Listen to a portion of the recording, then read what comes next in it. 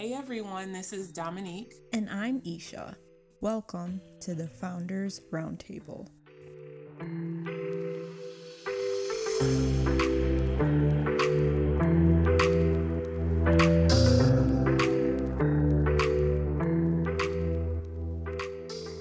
Our very first guest is a true powerhouse. But before we dive into the episode, we wanted to introduce ourselves in the podcast. I'm Dominique Golden, the founder of Social Impact Consulting, a social enterprise that educates corporate employees on the plight of social issues, and through our nonprofit arm, Collective Impact, we curate events that allow them to impact the communities who need it most. I'm Isha Naik, the founder of Trio, a digital health company building a future with zero Band-Aid health solutions for chronic conditions. Our tech-backed platform is focused on root cause medicine and acts as your partner in healing during every step of your wellness journey. Our experiences as early stage founders led us to create the Founders Roundtable. This is a series of candid conversations with founders, investors, and innovators about the impact, conscious innovation, and more. I mean, let's face it, oftentimes a founder's journey to create impact is romanticized, like the social media highlight reel. It's unrealistic. So we're here to share the not so pretty realities of starting and growing a venture, as well as all of the pieces of an ecosystem that empower and fuel companies to scale. We aim to create a safe space for innovators to explore ideas, share obstacles, and offer encouragement. Our goal is really to go beyond just having discussions and actually provide founders like ourselves with a community and tangible resources that can take them to the next level. Monica Wheat, who is joining us for our very first episode, shares this mission. She is an exceptional leader and innovator whose experience includes founding multiple programs supporting aspiring innovators everywhere via Digerati Girls, Parallel Ventures, Founders Boost Detroit, and Venture Catalysts. As an advisor at Grand Circus, a consultant with Fortune 10 corporations, partner at Backstage Capital, and managing director of Techstars Equitech, she is truly empowering founders to make waves of impact across industries. Her work has been featured in Crain's, The Huffington Post, Black Enterprise, and Forbes. This intro doesn't do her work justice, and my question is, what doesn't she do? Let's dive into episode 1. Monica, we'd love to hear your quick elevator pitch. Who is Monica and what is she passionate about? That's a good question. Passionate. The question, what don't I do? I don't sleep that much. I have a lot of fun doing things similar to what Dominic mentioned that have impact. For me, it's usually impact to the ecosystem, and that's cities, especially emerging cities and emerging markets.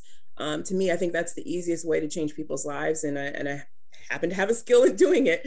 And I literally don't sleep that much. And so with that time, I spend a lot of time coming up with new business ideas, new collaboration ideas pretty much every week.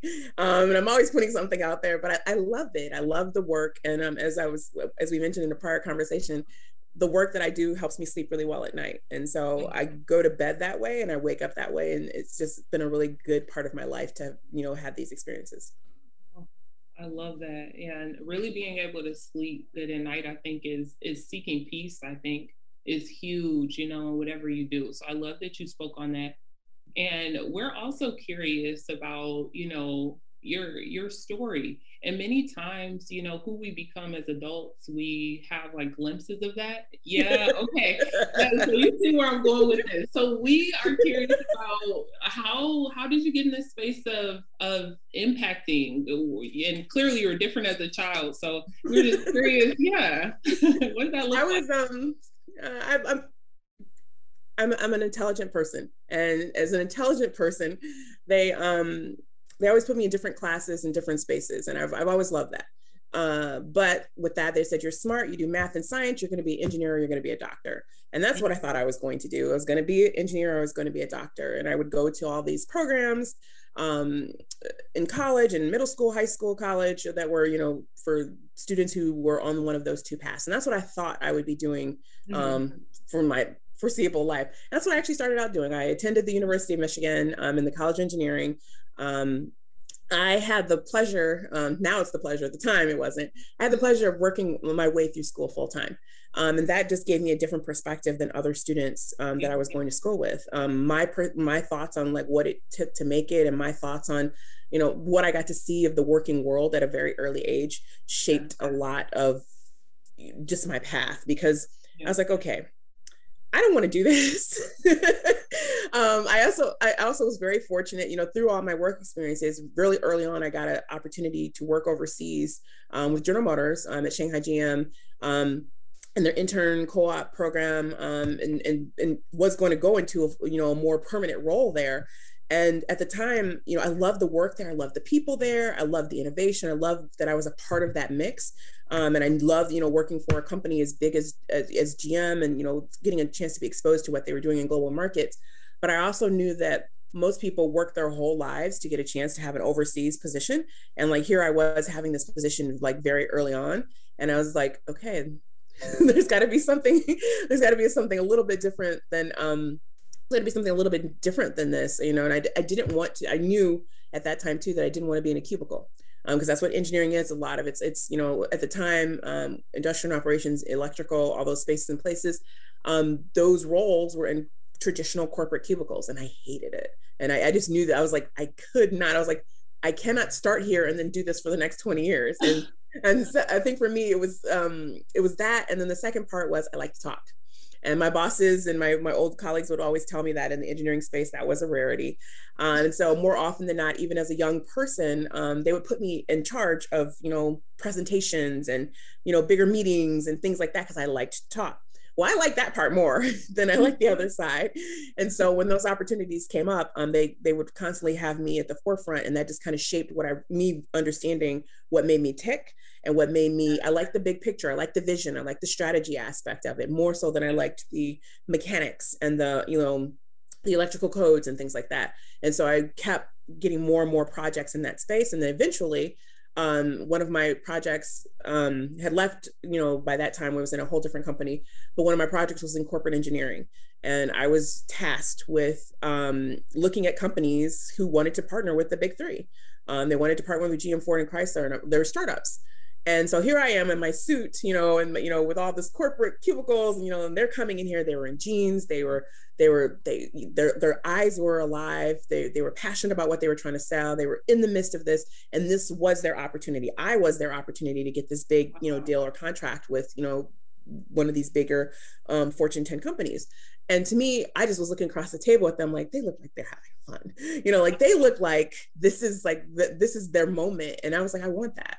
And at one of those, as is normal with most people who are in the corporate world, we had many ups and downs, layoffs, shifts, departments, all that kind of stuff. And in one of those downs, I was like, well, why don't I just try this thing that I saw them doing? And so I kind of tiptoed initially, half corporate roles, half, otherwise. And then eventually I jumped fully into like the venture space. I did not know that venture could be a career. I did not know about venture capital as a career, or is it a space? I learned a little bit about it in college, because at that time, I'm going to date myself, Facebook was coming out. They were recruiting in campus. There were like less than 100 employees, and they were like, these newer entities were coming out and they were recruiting. But a lot of folks were seeing those as like high risk. Why would you do that? You need a job at GM. Like, why would you take this risk with this small little company that no one's ever heard of? Now everyone's heard of it and everyone has wanted to work there. But I remember when they were recruiting on campus for those first initial roles. But that process was definitely not what I planned. To your original question, I definitely thought I'd be designing cars or designing, plants or, supply chain strategy or something like that. I thought that was going to be my path, but I meandered in the middle, and I've loved being on this side. I've been in this space about 10, 15 years. It overlapped in the middle with some of my corporate work, but I love what I do.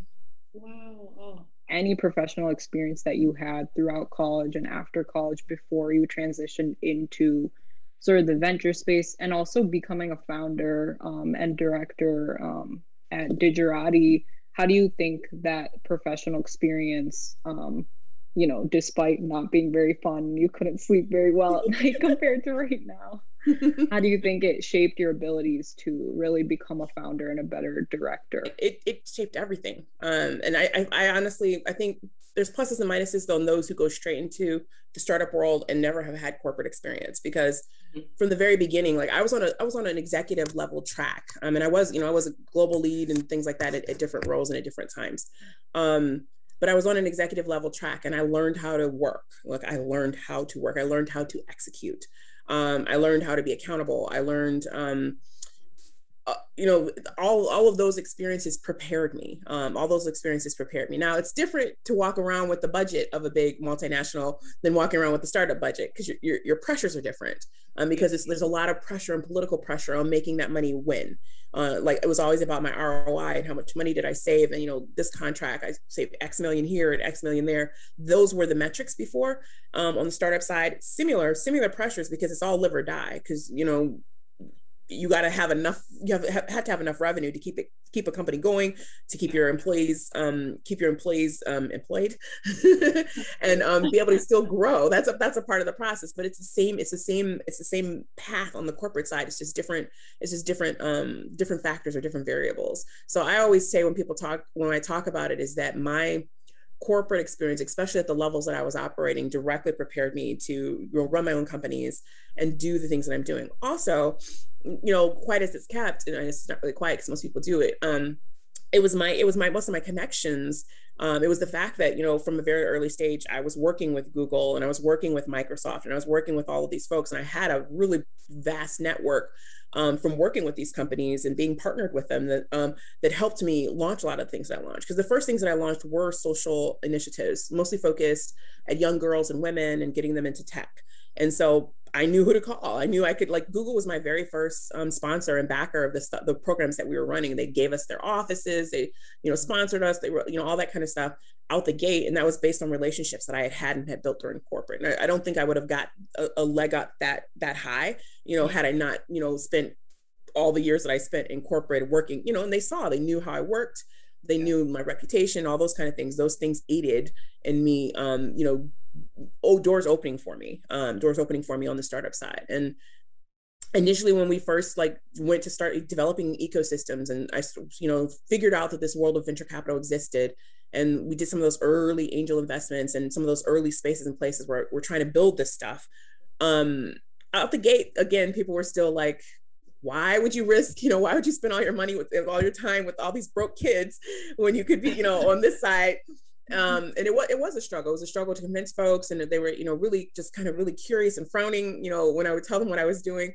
But about the time when the bankruptcies happened, when GM and Chrysler went into bankruptcy, and Ford, didn't go into bankruptcy, but also, was having some transitional times, that's when the doors opened up as well, because all those folks that I had worked with, before, it was like, hey, especially in the Detroit area, it was, that you can graduate from high school, get a job at a plant, making 60, 70K a year, overtime, retire, get a pension at 40, 45, and then start a whole new career. And a lot of people, many multi-generations had done that here in this area.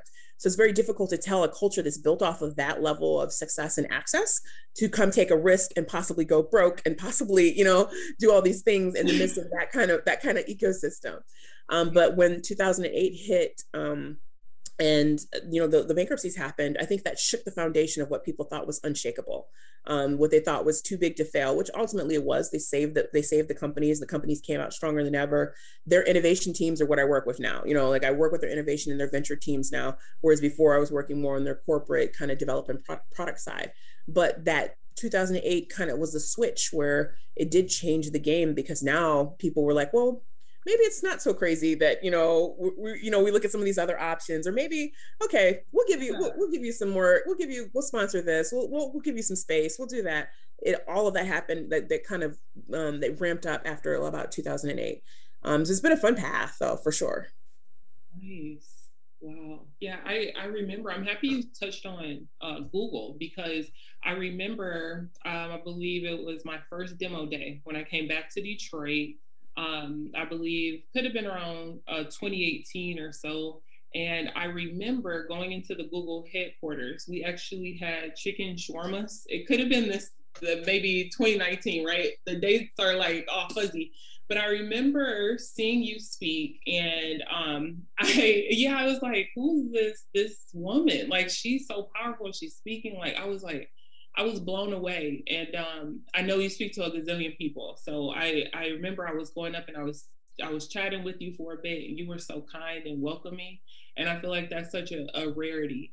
But I'm happy you talked about being a huge connector, because I wanted to know, when you were building within this Detroit ecosystem, like, what did it look like? Like, what was missing? And can you talk more about how you were actually filling those gaps, to then look now and being a part of the Detroit Demo Days, right? Going from like, I can't see any of this here within our ecosystem to now like playing an integral part in one of our largest things here in the city. So yeah, I would say it's a stark difference between Detroit back in those early days and Detroit now. Detroit was the first city that I did any ecosystem building work in. And so I've gone on since into what we call Third Coast. Third Coast is Michigan to Miami, emerging markets where I've seen similar levels, if you will, and levers also actually too. But I think the key was in those early days, I tried to cut and paste what I saw in Silicon Valley into Detroit. And it didn't work. And a lot of that was because we didn't, although we had tech talent, we had the youth and the energy, and we had tons of innovation, and we had the, people who would be kind of receptive to entrepreneurship. We did not have funding. And we didn't have the culture. We didn't have the culture of like risk that goes along with this type of innovations. Our culture was, 40, 100-year-old companies, 20-year careers, tried and true metrics, people who were starting businesses were mostly starting businesses to be suppliers and partners to the big three. Mm-hmm. That was the bread. That was the thought. If anyone was entrepreneurial, it was in that space. And so I think those two things were missing. And so we had to kind of figure out how to include those things. We're going to have a pitch competition. And there, literally the question was why. This is in the early days. Literally the question was like, okay, but what does that do? Like, and so it was a lot of convincing, a lot of massaging to try to understand like how do we best nurture entrepreneurial talent in this region. And I think we've always, we were the first place where the U.S. Patent Office, set up a satellite office because that many patents were being filed in this area. And I tell people all the time, like in the earliest days, I was still working at GM in the Renson. Woodward was empty. It was completely empty. It was no one was there during the day. I remember like at certain points I had security would escort me to my car each night. And we had like one or two restaurants on Woodward that, that weren't in the Renson. The Renson had its own food court and there were some nicer ones at the top. But for the most part, if you left the building, there was like a Coney Island and a Chinese food place. And that was it. But to see it now, a lot of those buildings launching and a lot of those initiatives that brought businesses and small businesses and bigger brands back to the city, a lot of that was a lot of trial and error and a lot of people who were risk tolerant, who said, okay, Dan Gilbert obviously was a big one, took a bet, started bringing some of those initial monies and movement and volume down there, but as well as, security and, those kind of things. But I always tell people very, very clearly that I am standing on the work of giants who have been in the Detroit area and done this work for decades. And so they've been small business owners in various places. And for me, it was just amplifying a lot of work that they had already done, but then also trying my best to introduce what tech and innovation aspect to it, or reintroduce, because, we were some of the original home of innovation, and always have been. And just Detroit had a period where it had died down. But those folks were the folks who were, long-term been the spirit of like entrepreneurship in the city. It was just harnessing it in a different way. And for us, it was like adding the culture of risk. So we started with things like, weekend-long hackathons and, competitions and things like that. So they're getting excited. They're understanding where it's going to go, but then also really doubling down on doing things to make our founders attractive so that outside capital would come in and inside capital that was here in Michigan, but investing in other places would invest in startups and entrepreneurship. Now, since we're in the timeline of, Detroit's evolution and we're moving towards talking about the present, I'll sort of go into talking about, you know, present funding resources. And I really want to, I guess I'll talk about my own story. I mean, I started this right out of undergrad. And so, you know, for me, I had a little bit of a network I'd built up for myself, just through running a social impact incubator in undergrad and things like that.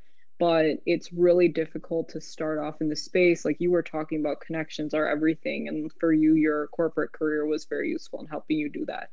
But Yes. I'm wondering, you know, if you don't have any of that, if you don't have connections from school or from work or, you know, anywhere else, what can, especially women of color founders, who are vastly underfunded, what can those founders in specific do to best prepare for their first round and set themselves up for success, just in general? Networking and putting yourself out there, even if you don't feel that you're perfect, even though 9 times out of 10 they have more traction than most people in the room, because that's how most of the female founders are. They just go for it.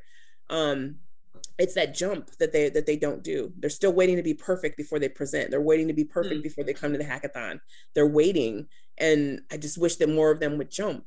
And so that's the thing I try really hard, is to try to like open doors wherever I go, but also to try to encourage women, and especially women in tech and women in entrepreneurship and venture capital, to jump and put themselves out there, to build that network, because that's how you get it. You know, people remember that amazing woman that they met at the conference who had an idea and, you know, had battle tested it and this, that, and the other. And they remember that, and they'll talk to you 6 months down the road when you call them again. But you got to first do the intro and the connection. You know, you got to do that initial connection piece so that you'll be remembered. And I think that's the biggest piece, is that I think as women, we want everything lined up. And that's a generalization. Not all women are like that. Obviously, there's a ton of women in the venture and tech startup space. But in general, when they're starting out, that's one of the things that I see. But to build that network, that's what it is. It's really about going out to some of these spaces where people are doing hackathons, where people are doing startup weekends, or where people are doing, you know, office hours, and participating, signing up, asking some initial questions. I think that's the initial part. And what I also tell people too is that there's a language to venture. There is a language that is spoken that makes it easier to feel confident in a conversation. And you get that language from blogs and from reading books like Venture Deals, and from reading books like Arlen Hamilton's It's About Damn Time. And you get that language, and once you learn that language, you're more confident to jump into a conversation. Now you feel like you know a little bit, and like you won't be totally lost. And so if you don't feel confident enough yet to go into a space and place and just put yourself out there and your business idea out there, start with, you know, some of these blogs and some of these books and things like that make you more confident in the language of venture. And then you'll have a better experience when you're going into these live events. And that's how you get on. And that's how you start building your relationships and building yourself in the venture world. Oh, I think that was amazing advice. I mean, since Isha and I actually started this, the Founders Roundtable, we follow people on Twitter, reading books, podcasts, like, and I really think that's made a huge difference in us kind of understanding the ecosystem. Just the other day, we found the startup investor tool that we didn't even know was something that existed, right? And this is because we follow somebody influential on Twitter that has really been educating us. So yeah, I guess you're just giving us more confidence that we're on the right track as far as where, you know, we need to go, because I think as an early stage founder, you think that you need $1 million right when you start to even get in the game and all these things. And it's like, no, it's really more so focusing about putting yourself out there and learning, trying it again. and again.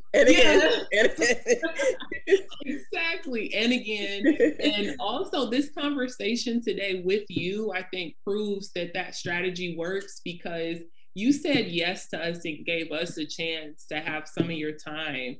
So it's like, yes, it's just confirmation that it really does work. And it gives people like us in this position even more confidence in what we can do. So I cannot stress that enough. That's why I always tell the story of the juxtaposition of those who go out and give a napkin with like some scribbles on it, and those who wait until they're perfect. Because the napkin guys, they didn't really have much, but they went out there and now they've had a conversation with Mark Cuban, and now they've gotten some feedback from Mark Cuban. And sometimes he laughs, and sometimes it's like, "Come on, kid!"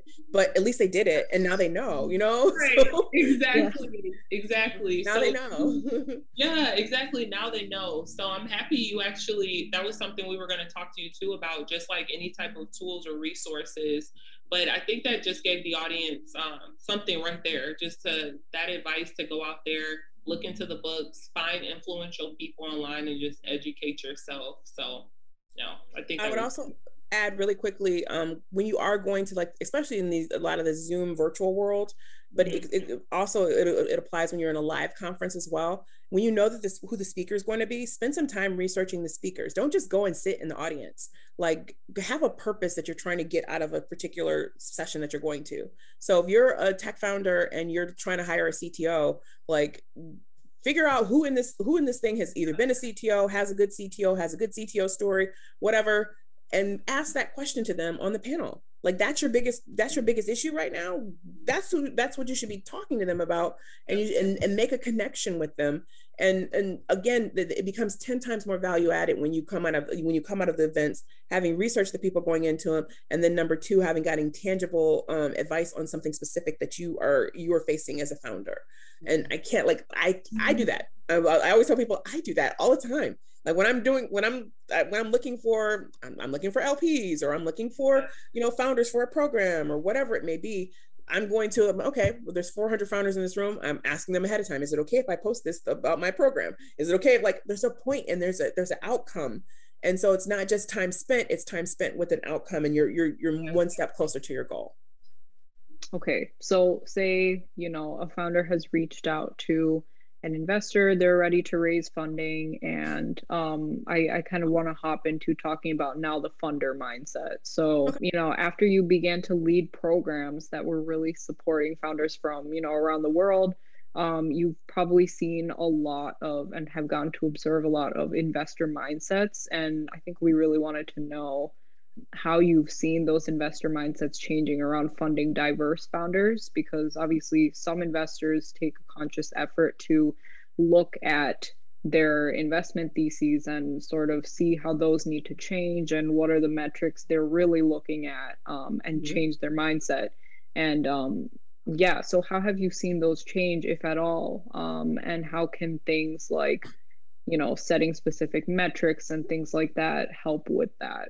I've definitely seen a shift. Another story that I tell all the time is, like, when I first wanted to do this stuff, I wanted to be a VC. And when I saw this was years ago, this is over a decade ago, I wanted to be a VC. And the first people that I asked about it, they told me I couldn't. They point blank told me that VCs don't look like me. And they were right. VCs, it's a very small community. It's a very typecast community, for lack of a better term. And they told me, out point blank, but I was like, wait a minute, I started out in commodities trading. I was a commodities trading analyst, and I was on my way to being a commodities trader. I thought that was what I was going to do for a hot second. But I'm like, so I have experience in finance. Like, what do you mean I can't do this? They're like, it's a club, and you have to, this, that, and the other are the things that they look for to be in this club. And so to say that that mindset has changed is an understatement right now, because so many folks that I know personally are now fully blooded VCs with fully blooded funds. And so many folks that I know personally are now long-term investors, but now are looking in markets outside of Silicon Valley and New York. And they're also looking at markets of founders who don't meet that typecast. Because it used to be that they were looking for the gold, the holy grail. They went to Stanford, they went to Yale, or they went to Harvard. They had a dad who was in something, and they were all engineers, and they were going to start this company. Like, it was a typecast. They were all male, they were all young, they were all under 25, blah blah blah blah. And I think over time, that people saw that there was a gap in what, who that was allowing to actually raise funds and capital. And they also saw that there was also a dearth in the types of ideas that were being created, because they were catering to themselves rather than to the broader market, which the broader market is, in some places like Detroit, 80% plus of a different one underrepresented minority or another. So if you have a market like that, but you're only investing in folks who don't meet that model, then you're missing out. Mm-hmm. And I think that was part of the switch that made people open up their minds on how they think about their investment theses, and more importantly, even if they have the same thesis, where they think they're going to find talent to meet that thesis. That was a big piece too, of like, it can be in Detroit, it can be in Miami, it can be in Ohio, it can be in Minnesota, and here's why. But on top of that, these founders may not look like the way that you think they're going to look. And so once you get past that shock, the sticker shock, if you will, then I think the conversation has changed the past few years innumerably. And I know it's been, especially in this last year, where just people have been more thoughtful. They've been home. They're not just moving, as fast as they used to move before. People are thinking more about their business, about their goals, about what they really want out of life. And I think that's just shook a lot of things up as well. And it's been a great market for all founders right now, especially early stage, but it's especially been a good market for underrepresented founders, because they're able to get in the mix and be considered, whereas before they weren't even considered. And I think that's a huge part of like this current space of how people are thinking about investment and thinking about where talent is, because that's the thing. There's two sides. There's a thought of like philanthropy in business, and then there's a thought about like, actual business growth. And so somewhere, like, you want the middle ground where people are being thoughtful about the kind of companies that they build and how they build their companies, but the companies have to be successful.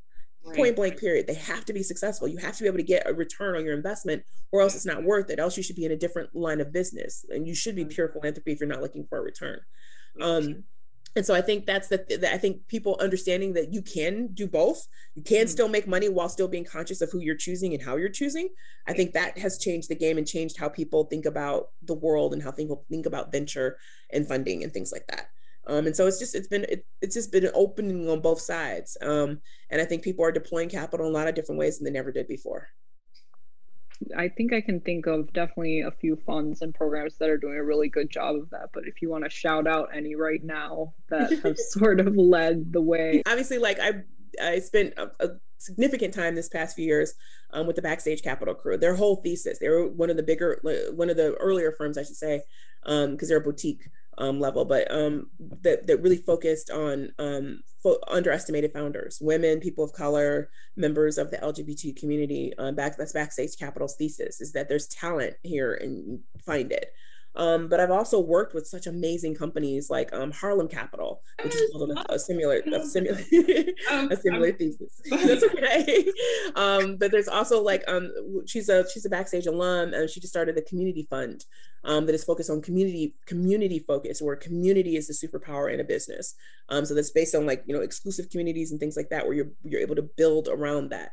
But you have tons and tons of groups that are in that space that are building and thinking with a broader mindset. And you have groups like All Raise, which is focused on women in venture capital, has a ton of women and women-led venture funds.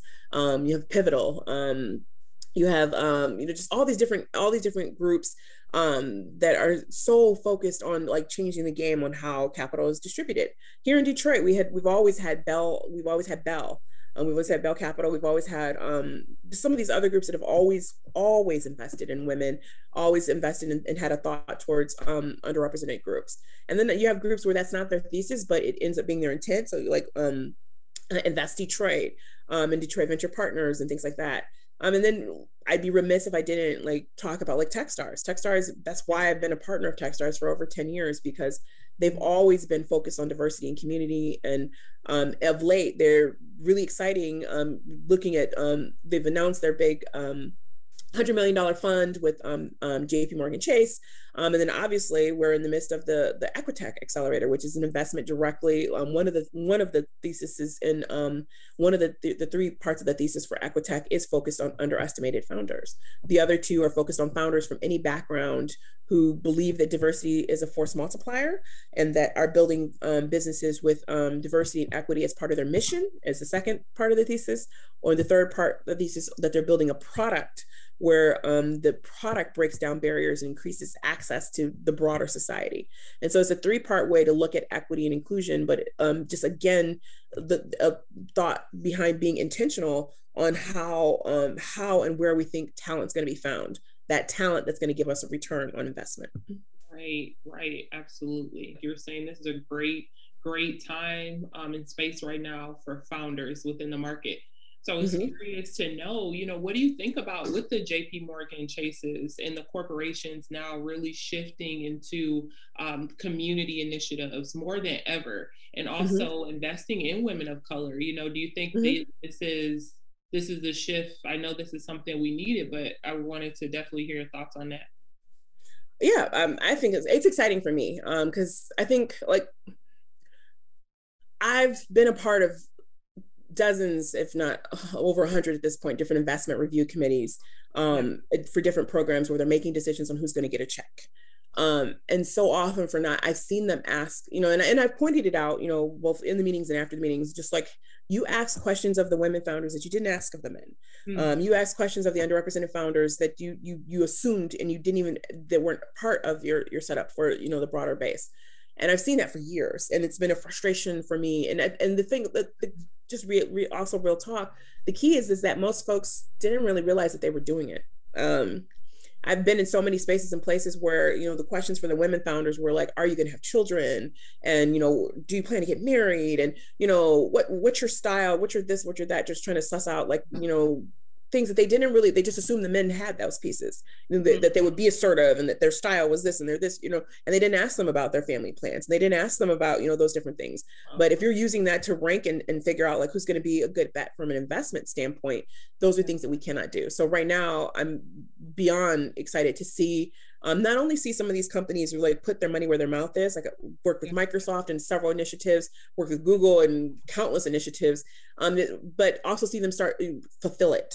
So not just put it up and you'll have a PR story, but actually execute on it, actually, fund programs and actually, have people, be certified and have people, get access to capital and get training and get mentorship and, be a part of the Google Black Founders Fund or, these different channel partner things. One of the groups that I work with a lot is the Black Channel Partner Alliance with Microsoft, which is focuses on founders who are building IT services, building businesses, and making sure that they're getting not only access, but they're being fully integrated into the ecosystem of those who become official channel partners and business partners with Microsoft.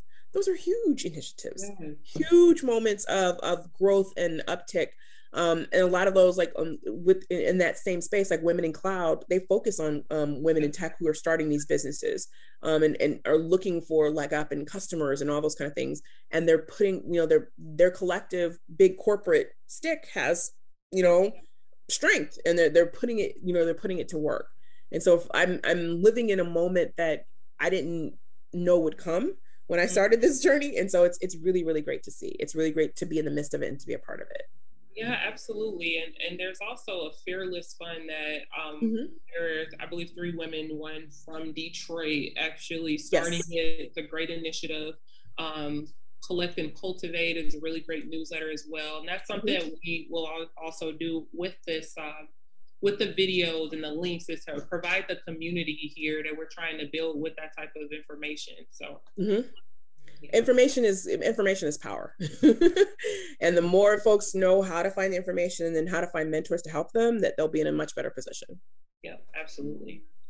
Okay, so I do want to go back a little bit to the founder perspective now again, and talk about building a team and really talking about and focusing in on this idea of diversity debt, because it's a huge issue with, teams that are largely homogeneous early on, having a more difficult time than recruiting diverse founders later on. And especially with my generation and just younger generations in general, like we are now less likely to, if we're joining a company, we want a more inclusive work environment, whether that's, you know, for women, for minority founders, etc.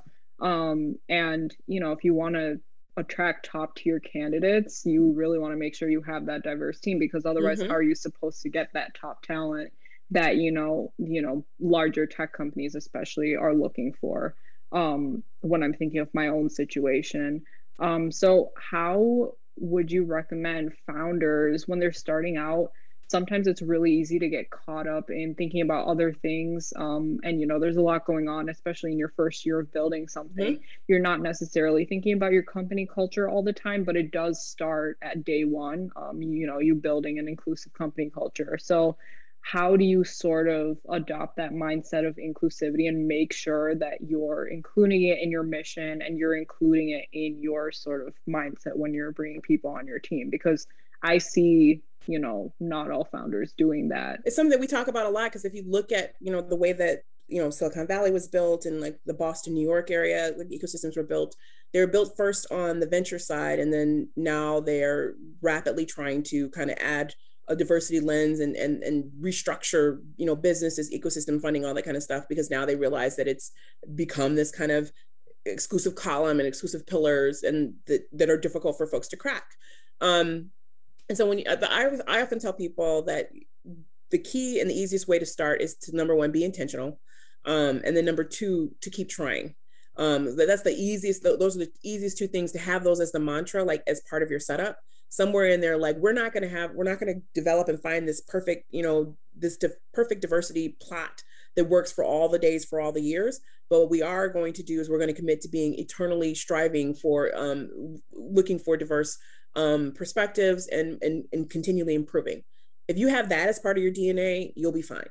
But if you think that you're gonna put in all this effort and you're gonna come up with this one solution, and the one solution is going to then persist through time and through all the levels of your company, the founding team, the growth team, the expansion team, it's not.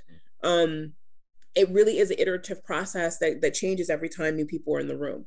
The other thing I always tell people is that I think an easy way to kind of focus on from a strategy perspective, sorry about that. I think the easiest way to start from a strategy perspective is to then, I think, look at who your customer target is. And so if you have a specific product for a specific type of customer, make sure that your product is reflective and your organization is reflective of the way that you're targeting.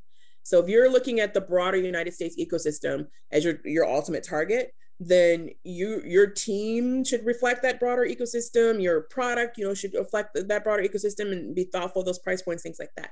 If you have a much smaller niche, then understand that your focus can be on the niche, but still that you're problem solving if you problem solve for yourself by yourself, you're probably not going to solve the problem. So when you think a little bit, when you come with outside perspectives, you're probably going to get there much faster. I talk to people about that all the time, because I think it's something that people, I'll say the same thing. I say the same thing for underrepresented folks. Underrepresented folks in a circle are not going to solve problems for underrepresented folks. It has to be a diverse circle. It's just logic. Like you have to be thoughtful of like how other people perceive things. You have to be thoughtful about, what the history is. You have to be thoughtful about what the future is. And that's not going to happen in a circle if everybody looks the same as you. And that's on both sides of the fence. And so I think there is a debt there. And there's, I think that's something that like Detroit and like New Orleans and Miami and certain parts of Texas and some of these other emerging ecosystems had as part of their DNA, because they had majority minority populations. To them, they were starting from a place of diversity and then trying to build the infrastructure on top of it. And for them, it was a little bit easier to have those things integrated in front and center. Many people are still surprised to this day when you come to Detroit and understanding like how Detroit is made up and how it works and who's going to be a leader and who's going to be a president, or who's going to be a this or that of different organizations, because they're not used to seeing it. Most Detroiters, when they go to other spaces, are also surprised for the same reason, because they're used to seeing, people of color in these different leadership roles. But if you go to another city, that does not happen. And so it's a plus and minus on both sides of trying to understand, what things are effective and what things aren't. But I always come back to, if you are open to a culture that has some sort of feedback loop and you're constantly trying, That's how you're going to get there versus anything else. There's no one solution. There's no one software. There's no one expert. There's no one anything that's going to work for all organizations at all times. It is truly going to be a custom. It is truly going to be a custom space and place that you're going to have to constantly work at. But if you do it, you're going to be that much more competitive. And if you do it, you are going to attract, like you mentioned, Isha, like you are going to attract, you are going to be a competitive space or place to attract folks. And I'll tell you very honestly, when I was in corporate and I was at the beginning stages of some of the, where people were starting to like use these things to weed out, you know, who they wanted to work for, I thought it was silly. I did. I was like, we all, you know, it's, you just suffer. Like you guys just need to suffer like the rest of us. I mean, very honest, because that's what I was taught. I was taught, especially by women who were above me. They were like, I was taught, like, you don't say anything. They can talk about, say all these inappropriate things. I can write a book one day about the inappropriate things that have been said at boardroom tables that I've said at, where I'm like, you know, if anybody else heard this, we could get sued, right? like I cannot tell you how many of these crazy conversations we've had. And when initially we started to hire some of the folks from the younger generations and they would be asking questions and things like that, I'd be like, what is going on? But it just became more of the norm. And honestly, it changed the way that I thought about it. I was at the time fully focused on building things new that way. I wasn't thinking that there was any chance to change the way things worked in, you know, existing. And now both sides are looking at it differently. And it's just, again, like a whole new world, a place I didn't know that we'd be in, you know, 10, 15 years ago. Yeah. And I appreciate you bringing up the fact that it's an iterative process, because, you know, it's just so different when, you know, your team is like 2 people and you guys already have that mindset of inclusivity, and so you're in charge of bringing on team members. But then as you grow and you have an HR team, those people necessarily don't have the same mindset as you do. So just like making sure you're building a scalable culture of inclusivity is so important. And yeah, it really is a process that just continues to change and grow. So yeah, changing and growing, I think, are 2 important things to realize when you're in a founding stage. You know, just as a founder and starting, like, wow, don't be married to the idea that you have. And I think for me, the incubator programs through Wayne State and like Michigan Women Forward really helped me out with that, because they essentially drill down and get you to think like, no, but what exactly is the root cause of the problem that you're trying to solve?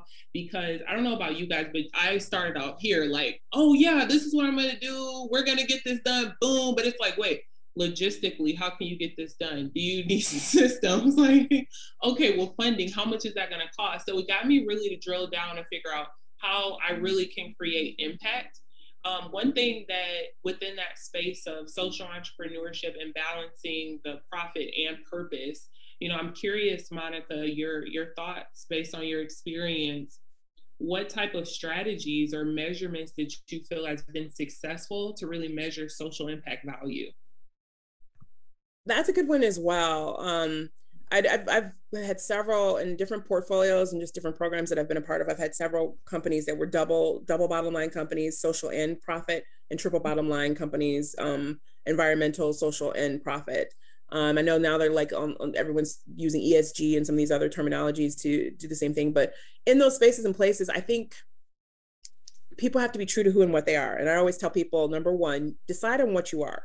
And so if you are going to be a business, then you have to have a profit perspective in all of your decisions, whether that's how you raise, how you grow, how you hire, all those things. It has to be profit focused. If you are not going to, if that's not going to be a part of all of your decisions, then you need to be a nonprofit. You need to be in the philanthropic space. And that's okay. There's nothing wrong with that, but you have to decide what you're trying to do. And once you have that decision, everything else kind of lines up from there. So once you have that understanding and I think now Techstars is a B Corp. Several other groups that I work with are B Corps, where it is a profit-focused business that's not a nonprofit, but that has that ability and that eye and that lens towards doing good while they're making money. But again, it's while they're making money. And so there's nothing wrong with being on one side or the other, but you need to know which side you're on, because that's where people falter, is that they don't understand. Like, I get so many people who pitch me such amazing ideas, and I'm like, that's great, but that doesn't scale. And if it doesn't scale, it's not investable. And so Yep. that doesn't mean that it's a bad idea. That means that I'm not the person that's going to be able to help you, at least not in this role. You know, I have a lot of roles, but at least not in this role that we're talking about right now. Like, I'm not the one who's going to be able to help you, because your goal right now is like, you want to do XYZ, but you don't know how it's going to be paid for, or you want to do XYZ and, you know, you won't have sustainable staffing, or you want to do XYZ and all these different things, which are all perfectly fine. There's nothing wrong with it. It doesn't make you any less than, but you just need to know who you are and what you are, and you stay true to that. And that's how the metrics line themselves up after that. Oh, I love that. I got it. So if it doesn't scale, it's not investable. I think, yeah, I think that's a really great nugget.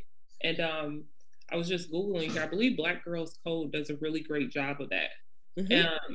And so I was just double checking there, but that is a really great example of that, of knowing who you are and sticking with it, which has been really huge. And I think for me, everything has been, as far as working with corporations, has really been just through a network and through Wayne State and trying out these different programs that have really helped me. Because what I found is, yeah, you either have to be on one side of the road, and many people, yes, and even in social entrepreneurship, many folks, it's been around, I would say seriously, for about the last, for a very long time, but a name started being, you know, attached to it, I want to say last 10, 12 years or so.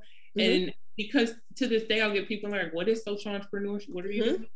And so that's why I've learned to focus on the business side of it and say, well, we have a nonprofit arm where we help folks out, because you're clear. Yeah, you'll be in a nonprofit box and it's like, okay, well, good luck trying to pitch that, because so and I think there are, number one, there are funds that focus on social entrepreneurship ventures.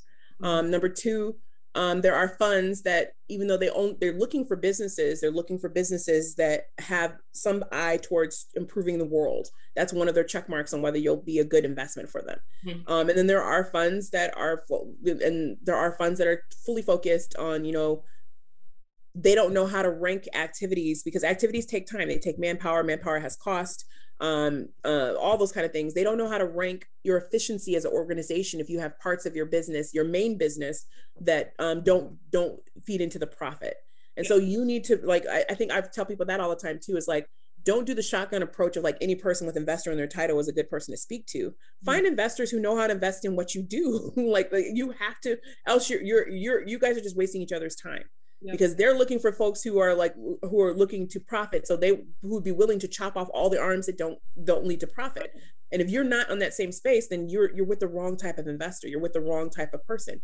And the other thing I often tell people too, especially in the venture world, is venture capital is not for everyone. It is not the only way to raise a business. Even if it is a for-profit scale up, you know, scaling intended business, some of those businesses never take on venture. Venture is a very honest, even though it's really sexy and everybody talks about it and everybody it's in the mix and all that kind of stuff. It's all great, but I think literally less than 5% of total companies in the country take venture. And then of that 5%, that's where the sad, you know, not the sad or the dearth is because of that 5%, you're having less than 1 or 2%. And for those math folks in the room, that does not mean 1 or 2% of the 5%. That means you take the whole 100, the whole 100 of all those people, and less than 1 or 2% of those folks are folks that are underrepresented, that are getting part of those venture dollars. It is a very small subset, and that is a very true statement from the very first days when I started this. So again, venture is not the only way to scale your company, but the lessons still apply. Even if you're not taking venture as a way to scale your company, you still need to know who and what you are. You still need to know if you are a for-profit business, or if you have a bottom line that precedes the profit side. They can be even, but either it's included or it's not. And that's what you need to decide and understand. And once you do that, you can align all your business activities, all your metrics, all your hires, all your OKR, all your goals, all your setups. You can measure all of that by knowing your purpose and your objective. And then it makes it easier to know who to go into business with, who to partner with, who to do a collab with, all those things, because all those things line back up to the original goal of understanding what your mission is. Oh, absolutely. I want to take that point about mission and just go into talking about Equitech. So your work with that, I mean, first of all, how did you and this opportunity meet? And for you personally, why is building this new kind of startup ecosystem that isn't just another DEI obligation so important? Well, it's exactly that word. It's because the obligation aspect. Working in the space that I've worked for many years, that's the first thing people think. Like, they think of diversity initiatives as something that you do for marketing or something that you do as an obligation. And so I want to find the people who understand and think about it as an opportunity. And that's what Equitech is. Equitech is looking, it's built from, it's a vision and idea built from the Upsurge Baltimore team. They want to use Baltimore as a model for the nation, to understand how to build tech infrastructures and tech-based cities that are based on this Equitech thought of, like, these folks want to build businesses with diversity and equity at their center, because they believe that diversity and equity are going to grow the ability for these companies to grow.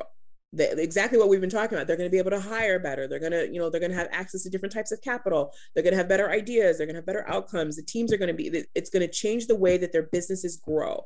And that's why it was such an exciting opportunity to me, because there's the Equitech vision, and then there's the thought of, like, how does that go off into verticals, and how does that change the DNA of how companies are built?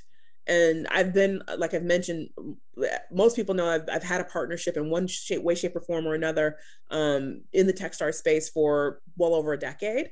And in that space, I've always, one of the reasons why I've had a lot of partnerships over the years, some of them that didn't continue. Some of them didn't continue just because of, various business reasons, but sometimes it was because when they came into town, they were super excited to just give the check and be like, yes, we helped Detroit. And now we'll never see you again because we gave you the check and now we're gone. And so there were some folks that were like that. And those folks it was difficult to kind of, again, rebuild from scratch. Now that you're gone and you gave the check, now I have to rebuild this whole thing from scratch again for the next year. That is not efficient. That's not how we're going to grow and scale. That's burning us out. That's burning my teams out. That's burning everybody out. But Techstars, working with them for years, I've always worked with them. They're not perfect either. And everyone will tell you, I think anyone who says their organization is perfect is not really in a right mindset. They're not perfect either, but they're one of their core mantras of the fund and the accelerator group as a whole is give first. How do we give of ourselves first? What founders need, what a city needs, what an ecosystem needs first, before we think of, like, the other pieces. And that's been part of it's a mission-based setup. And that's been part of the setup since I first partnered with them, way back in 2011, I think it was. And so that's why it was a combination of things. Obviously, we've had a Techstars in Detroit, and would love to have one in the future. And I've helped Techstars get launched in multiple other cities and do different community and ecosystem and accelerator efforts and all these other spaces and places, which I loved and which was great. However, this was a unique opportunity. This is the first time they've had a full-fledged accelerator that had equity as part of the DNA, as part of the core thesis. They've had a social entrepreneurship space, which does get to some of that, but this is one of the first times where that was the thesis. And so the opportunity of that was just an honor to get a chance to lead something like this for the first time for a group that I've worked with and admired for many, many years. Man, I keep catching myself because I'm enjoying this so much and wanting to be a listener that I'm like, I wanted to talk to you about alignment and purpose. So you shift a lot between different roles, right? And I think what you do is a testament to our culture that we live in right now. Puts pressure on us to constantly be this or that versus this and that, right? So I think you do a great job of that. And I was curious to know, but how do you make sure you're in alignment with your purpose and not veer from that? That's a really good question. I would say I don't have like a real great verbal statement. I'm a gut person. I kind of follow my heart. And I go where my heart says this is a great opportunity. Help this person do this thing. It's exciting. Your eyes are open. You're in the midst, and I haven't been wrong yet. So it's probably not what everyone should do, but that's what works for me. And so it works. I follow things that I'm excited by. I align with people. That's honestly why I end up, and I'll be very honest, overcommitted in a lot of ways and spaces, because that's real. That's real though. I hear you. I end up overcommitted because I'm responding to what my gut tells me. And my gut tells me this person is a good person, and what they're doing is a good cause. So do I have my family and my team and my assistants and stuff, they get on me all the time. I'll just look at my calendar. I'll be like, sure. Right. No clue how I'm going to get from that part of the city to the other part of the city. Like, doesn't really matter. This is awesome. Let's do it. And 90% of the time it works. I will say, my sister is a long-term business partner of mine. She's founded Digerati Girls with me and several other businesses. But she's also someone that I have really good rapport with back and forth. And she will always tell me that time doesn't work the way you think time works. And this is a very true statement, but for some reason, time works the way I want it to work when I'm working on things that align with where I'm supposed to be. It works every time. For some reason, I can get from New York to Detroit and be back on two events in one day, even though it shouldn't work. It works. So I kind of go with my gut. My gut tells me if something is right. When I look back at my calendar, there's things that I've been doing for years that I quote unquote hang on to because I feel that they're still in the right space for me to be involved. After a while, if it's something that I don't think that I'm not helping. If I'm not helping anymore, then those are spaces and places that I need to detach from. Or what I'm learning now at this stage, just being very honest, is that I've worked with so many people over so many years and had so many teams. I'm being very intentional about building people to take over for me in spaces and places that I started, or spaces or places that I launched, things that I launched and things like that. So that, although I still think it's a good cause, I can't give enough time to it. I'm hurting it more than helping it because I can't give real time to it. But here's this person that I know is passionate about this same space and who could be a good resource. I'm becoming much more intentional about doing that rather than still trying to support, all the different initiatives and spaces and places that I think align with my purpose. Oh, that's so good about being intentional. I think that's huge now. And I think over this huge year, especially with COVID, I think now more than ever, it has really helped everybody understand how to be more intentional and how to and take off things off of your plate that they just don't need to be there anymore. They're just there. They're just there. And it doesn't serve any type of happiness. And I think you have to be happy and no matter what. So you do. Yeah. And I guess as we wrap up, so in our last, what we used to do over on Clubhouse was our sessions were called Failing Forward. And so we wanted to know what is and I'm sure you have many of these stories. I feel like I already have many of these stories early on in my journey, but what would you say is your failing forward story or an example of one on your journey? There's a lot of those. Yeah. None of them are pretty, but I think the goal is so many times where it's usually me thinking that time works different than time works, and being in the midst of things that I know are good initiatives, where me having to back out, me having to shift or change was amazing. Was amazing. It was not what I planned. But to me, and especially in some of the bigger things, I've been slated to be on stage in a couple of places where I got sick. I got really, really sick. One time because I had too many flights in a 24-hour period, and my body was like, nope, not gonna happen. And my body was like, and I'm like, oh my God, these people have already paid me. like what am I going to do? I had 4 flights. One was a red eye, and then I touched down in one city, jumped on another flight, was just like an hour away, touched down another city, and then I was going to the third one, and it was just like, no. And but it worked out amazingly, because I didn't know what to do, and I told them, how would you like me to handle this? And it's like, because I was basically like, I can't go forward, but here all these people are waiting. I've already been paid. I've got all this thing considered. They actually changed it to a different day, completely different format, made it a smaller group, which everyone was super excited for. They invited a select amount of people to have a smaller group on the same topic. And then they opened the space for somebody else who is a really good friend of mine.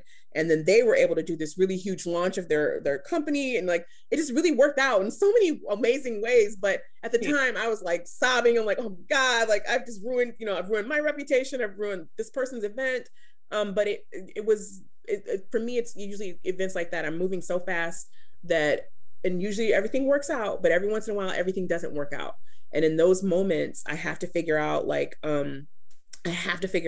it's going to work. The idea wasn't mine that fixed it, but the actual fix turned out way better than anything I probably could have came up with on both ends. But that's happened like multiple times in life, like where I've had to bow out, or like an opportunity seemed so great, but I had to say no. Not usually for time. Sometimes it was, it's because of resources, or sometimes it's just because it doesn't align or whatever. But more often than not, those moments end up being huge. Number one, because it's authentic. Because I'm having an authentic connection with someone who is the lead, or I'm telling them like, I am not this plastic person. Like, I actually breathe and all those other things. Like I have all these things going on that I need to be cognizant of. But that makes real relationships, because they know that when I'm in the midst, I'm not lying, or I'm not like, putting on some facade. I'm like being as real with you as I can. And those are my better relationships, are the ones where we've been public and we've been intentional with each other and authentic with each other, and said like, this isn't working. And so now, because we both know that this isn't working, we've acknowledged it. Here's this amazing solution that we can come from it. But yeah, it's just, for me, it's because I think time works different than time works, as my sister says. And usually those instances either turn out really fabulously or really badly. To those of you who stopped by to hear us out, thank you so much. We hope you'll subscribe, share with your friends, and join us again for episode 2. The links in the episode description will lead you to our Instagram page, YouTube channel, and helpful resources that will hopefully make some of the obstacles on your journeys easier to overcome. We'll see you next time.